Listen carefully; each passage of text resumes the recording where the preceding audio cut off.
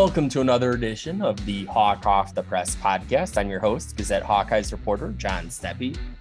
It's been a busy day as I record this on the Thursday before 4th of July. Woke up this morning, wasn't quite sure how busy today was going to be, and it turned out to be very busy. So Kadyn Proctor commits to Iowa, 5-star recruit. That's a big deal. USC and UCLA are expected to and are planning to join the Big Ten. By the time this gets published, it'll probably be official. So both those things are pretty significant for Iowa football. So giving you some initial thoughts here on both those topics. And I'll start off with USC and UCLA, that part of the news. We have questions from our Subtext subscribers. And Sarah's question is a great way to lead things off here. Why would USC or UCLA join the Big Ten? And really, I could give a long, eloquent answer, but there's kind of one word that speaks volumes here, and it's money. And what seems to be happening in the world of college athletics is with the next round of media rights agreements that are going to come into play, the Power 5 could end up being a Power 2 because the projections I've been seeing so far have the SEC and the Big Ten kind of in one tier, and then the other three power conferences in another tier, and a pretty big difference in between. So if you're USC or UCLA, this is your chance to jump up tiers in terms of media money. And that's really important when you look at it and all the financial issues that happened in 2020, as far ago as that seems, with Iowa and having to cut sports. The main thing that kind of started this was the lack of football media rights, was the big budget. Well, I would say the biggest budget impact. There were other significant aspects too, like ticket sales, contributions.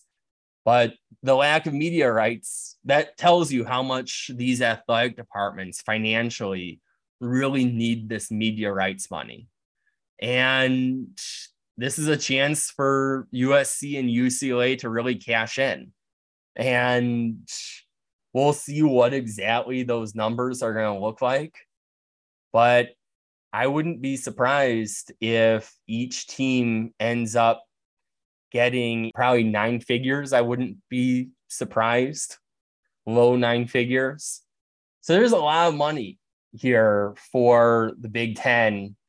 There was already before adding USC and UCLA, and now it's even more so. Obviously, there are going to be some logistical challenges to having a conference that has membership in Southern California and Piscataway, New Jersey.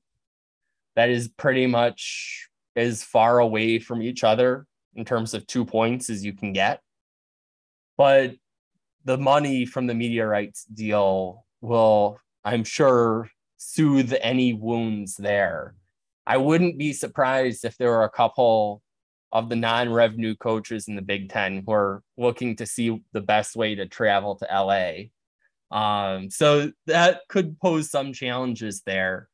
But overall, you're not going to turn down this much money, both on the USC and UCLA side of things, as the athletic departments that seem poised to any minute now be officially offered Big Ten membership, or for the existing 14 members.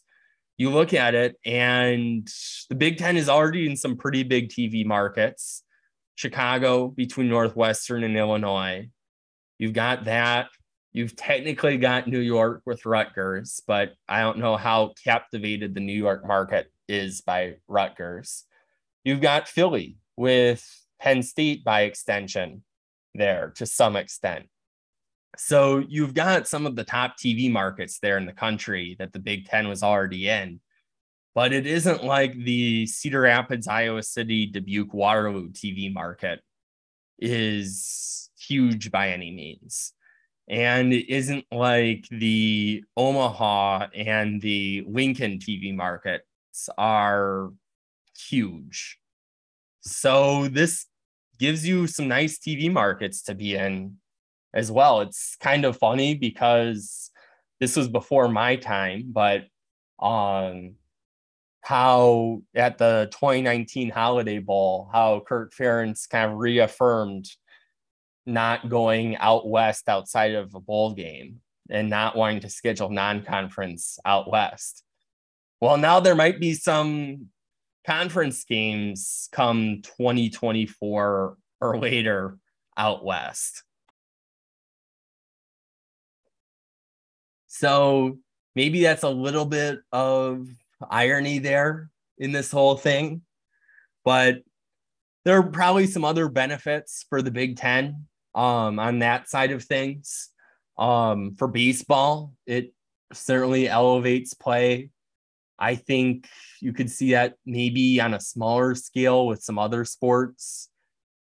For example, UCLA, if you use them and softball as an example, that's another quality team there that can really strengthen the Big Ten in some of those non-revenue sports. In volleyball, the Big Ten obviously already is one of the premier conferences, if not the premier conference. And I think these additions help that as well. So it's going to be interesting to see.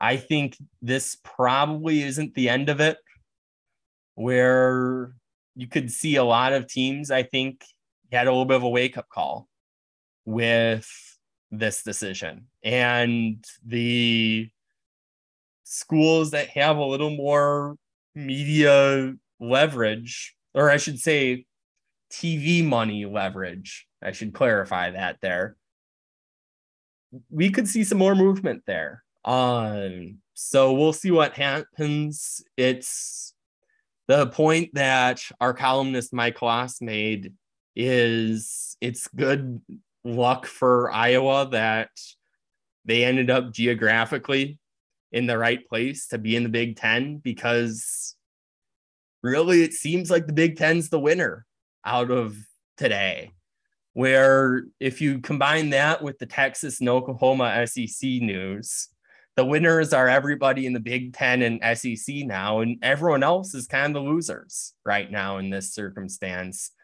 And we'll see what happens with other conference realignment. Usually it's not just one or two dominoes that fall, but that'll be interesting to see.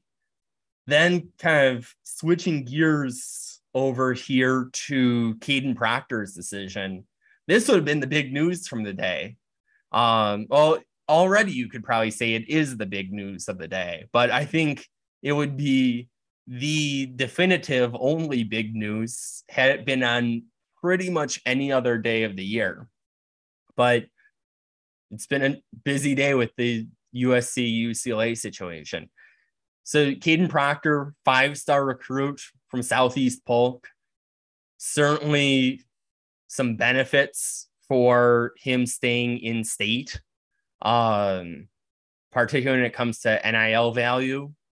He gets to play with his high school teammate, Xavier Wampa. Wampa has been making a pretty concerted effort to recruit him. That seemed clear ever since he committed, where he was already talking about that. Let's see, that was December 2021 when he made his announcement, and I was there. That was already something he was talking about, was getting Kadyn to come with. And now that's the case. Kadyn could pretty much have gone anywhere. He could pretty much name his own destination. And that school likely would have taken him based on how many offers, including Alabama. Always a nice stature thing for Iowa to be able to beat out Alabama. Eric asked a question related to Kadyn Proctor, and he likes the USC UCLA additions, marquee names, and TV market. Excited for that. He was asking if I know what the NIL deal was for Kadyn Proctor. And there are some rumors out there, I know, about a possible NIL deal for Caden Proctor. He'll certainly make NIL money at Iowa, being a hometown or a home state kid. That certainly has captivated a lot of the fan base. All of our analytics today show, yeah, he's captivated the fan base. That's for sure. So there's any money to be made there. As for, was there a big NIL deal? Maybe, maybe not.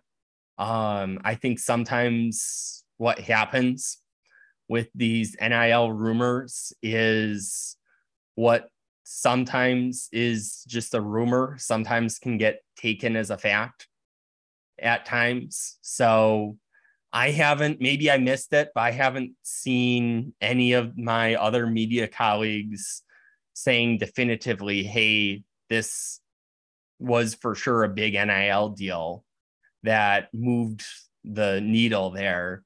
That's not what he's been saying in media interviews, of course. So, yeah, that's kind of I don't know if disclaimer is the right word for that. Warning for that is, yeah, sometimes NIL rumors can move quickly, but regardless of, whatever the NIL situation was or wasn't, there's certainly a lot of other benefits for Caden Proctor, and particularly a future NFL contract. There's seemingly a very capable path there for him to get that, considering it's, 19 Iowa offensive linemen who've been drafted during the Kirk Ferentz era. Those are some pretty good numbers there. You'd take that probably any day there. So, yeah, it's a big get for Iowa, no doubt about it. At the same time, there's the reason why they don't hang up recruiting banners. So you look at it, there are a lot of 5-star recruits who have turned out phenomenally well. But then you don't have to look far, where if you look at the 24/7 Sports has their all-time commits ranking for Iowa, and now Caden Proctor is number 1. Number 2 is Kyle Williams back in the class of 2004, which didn't turn out well. But then number 3 was AJ Epinesa, which undoubtedly turned out very well, considering he now is playing in the NFL. So, can only say so much before he actually steps foot on campus. But certainly good news for Iowa. You look at some of the names like Epinesa, who have been 5-star recruits. It doesn't happen at Iowa very often. But there have been some really good players who have taken that route. So we'll see what happens in a year or so. So got a little bit of time between now and then, but maybe there'll be a few more Hawkeye fans at Southeast Polk games to get an early scouting report this fall. So thanks for tuning in to another episode of the Hawk Off the Press podcast. I hope you all have a safe and enjoyable 4th of July weekend. Nobody get hurt with fireworks. So that's always the key there.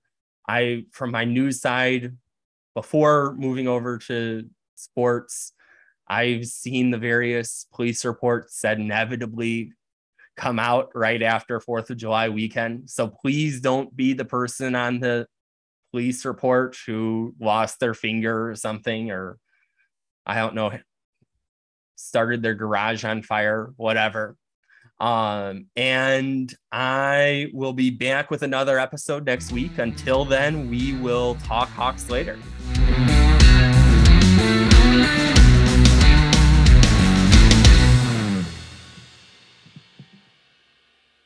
Get a daily update from the Gazette with our daily news podcast. Add it to your podcast player or your Alexa-friendly device to get a bite-sized local news update each day. Check it out at thegazette.com/podcasts.